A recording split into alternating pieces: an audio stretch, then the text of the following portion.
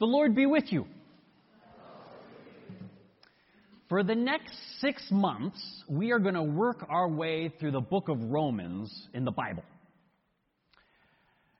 But we're starting in chapter 4. So I'm going to give you a little catch-up this week, all right? So first of all, the book of Romans is a letter written by Paul to the church in Rome.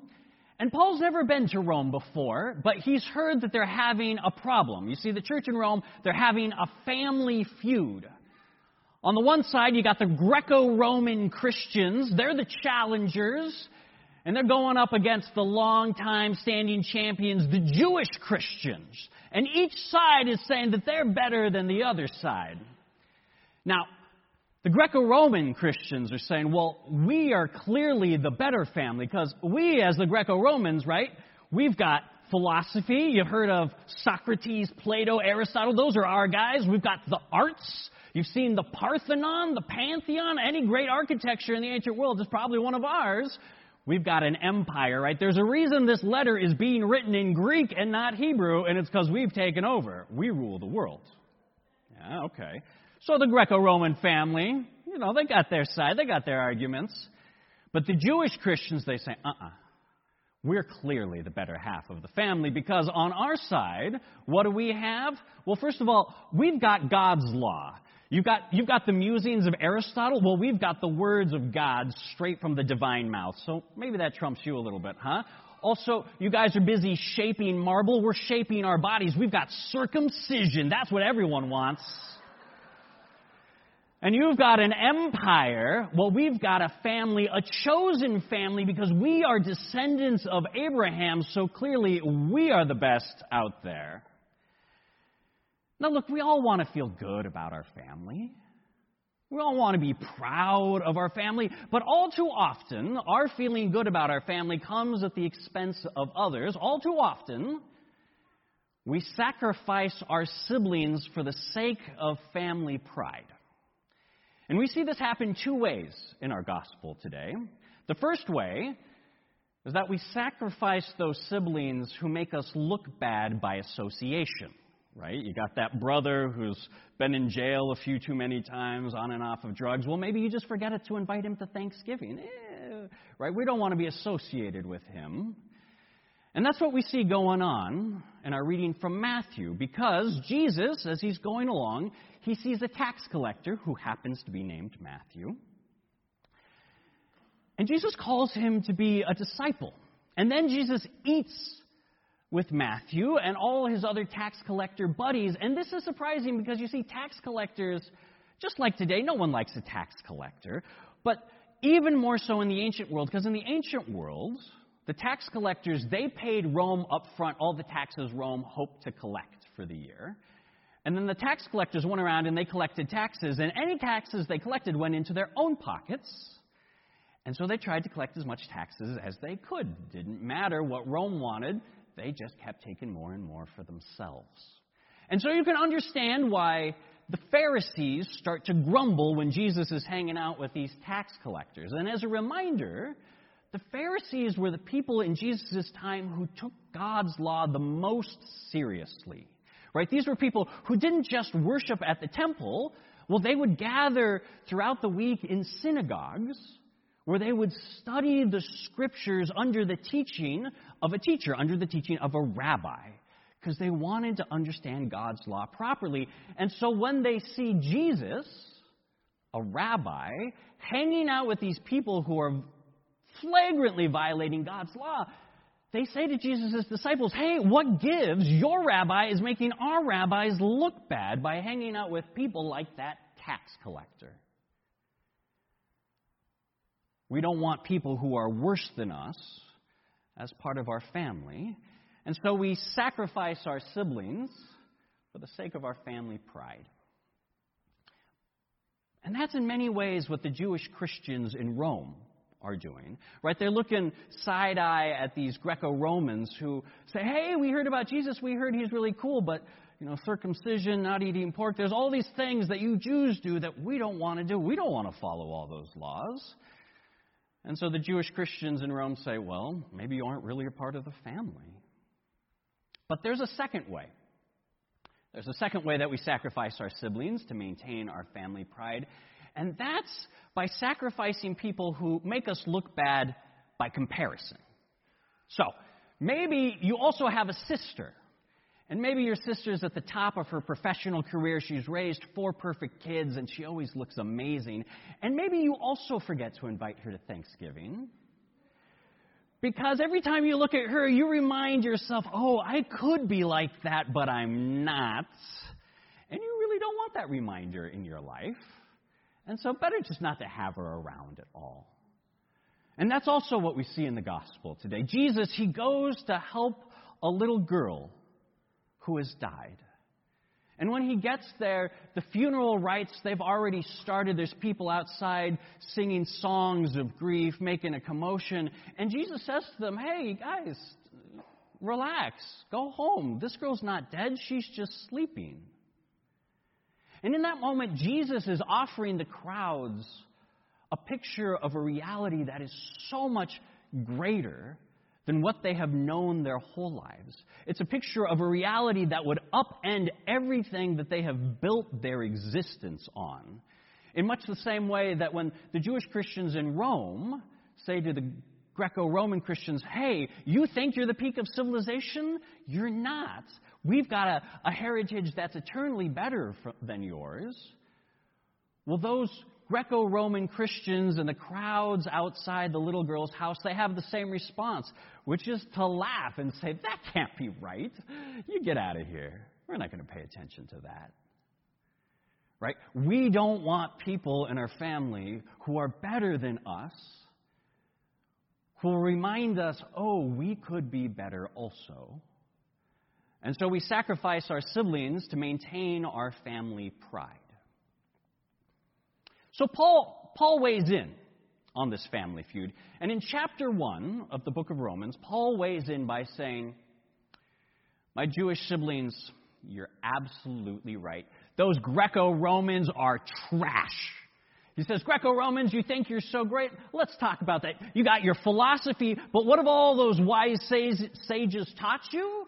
Right? They taught you to look for God, but you end up looking for God by sculpting rocks into the shapes of animals. Your works of art and your architecture, they're just monuments to your own delusions. You think you rule an empire, but you can't even rule yourselves. You are slaves to your own passions. Paul says you hump everything that moves. No, you strike out as a family. Definitely the Gentiles aren't the better half. Now, and at the beginning of Romans chapter 2, the Jewish Christians must be feeling pretty good about themselves, right? Because Paul has just laid into the Gentiles, those Greco-Romans. And Paul says to the Jews, my fellow Jews, you are so correct. You have God's law, and so you are superior, or you would be if you actually followed it. But here's the thing. You go teaching the Gentiles, thou shalt not bear false witness, and then you go lie to each other. You teach the Gentiles, thou shalt not steal, and then you rob each other left and right. He says, you talk about circumcising your foreskin. Let's talk about circumcising your heart, huh? He says, the law which you claim to follow condemns you more than the Gentiles, because at least they can plead ignorance for their bad behavior, but you know what God commands, and you do it less well than they do. So the Jewish side of the family all strikes out. And at this point, you can imagine those Jewish Christians in Rome must be feeling a little bit like the Pharisees do in the gospel today, when after having criticized Jesus for hanging out with sinners and tax collectors, Jesus says to these people who spend all week studying the scriptures in their synagogue, he says to them, why don't you go and learn what it means when God says, I desire mercy, not sacrifice? Because you see, in the scriptures, God does set up a system of sacrifices. But it's a fail-safe. First and foremost, God gives us God's law so that we might have life. That we might have life by learning how to love each other, to treat each other with mercy. But God knows we're going to mess it up. And so God says, hey, when you mess up, you need some way to show that you're sorry so that you know you're forgiven so you can get back in the game. So here's some sacrifices you can do to make amends and move on. But it turns out sacrificing a goat is a lot easier than being good to a neighbor you don't like. And so over time, people start putting way more focus in the sacrifices that they can show off to everyone else rather than actually treating each other with mercy. Jesus is saying to the Pharisees just what Paul is saying to the Jewish Christians in Rome. You are willing to sacrifice your siblings to maintain family pride. But in doing so, you have missed the whole point of what it means to be a family. And so you can imagine what Jesus' response might have been when it says that having just been criticized by the Pharisees for the people he hung out with, a leader of the synagogue, which is to say a Pharisee, comes to Jesus and says, "Hey, my daughter just died. Could you help her?" You can imagine Jesus in that moment being like, "Really? All your friends making fun of me, criticizing my choices, insulting my disciples, and then you come here and ask me to help your daughter? Well, of course I will. Of course I will, because that's what it means to be family. What it means to be family is not that we sacrifice our siblings to maintain family pride. What it means to be family is that we sacrifice our pride to show our siblings mercy." I'm going to say that again because it's the point of the whole sermon. Yeah? What it means to be family is not that we sacrifice our siblings to maintain our family pride, but that we sacrifice our own pride to show our siblings mercy. And so Jesus sacrifices his own pride, and he goes to show mercy to the leader of the synagogue, whose friends have just criticized him. And when Jesus gets to that man's house and all the crowds there make fun of Jesus for saying that the little girl is just sleeping, Jesus, he could have walked away and said, "Hey, have it your way. You think she's dead? Let her be dead." But no. Jesus sacrifices his pride to show mercy to that little girl, to take her by the hand and raise her up to new life.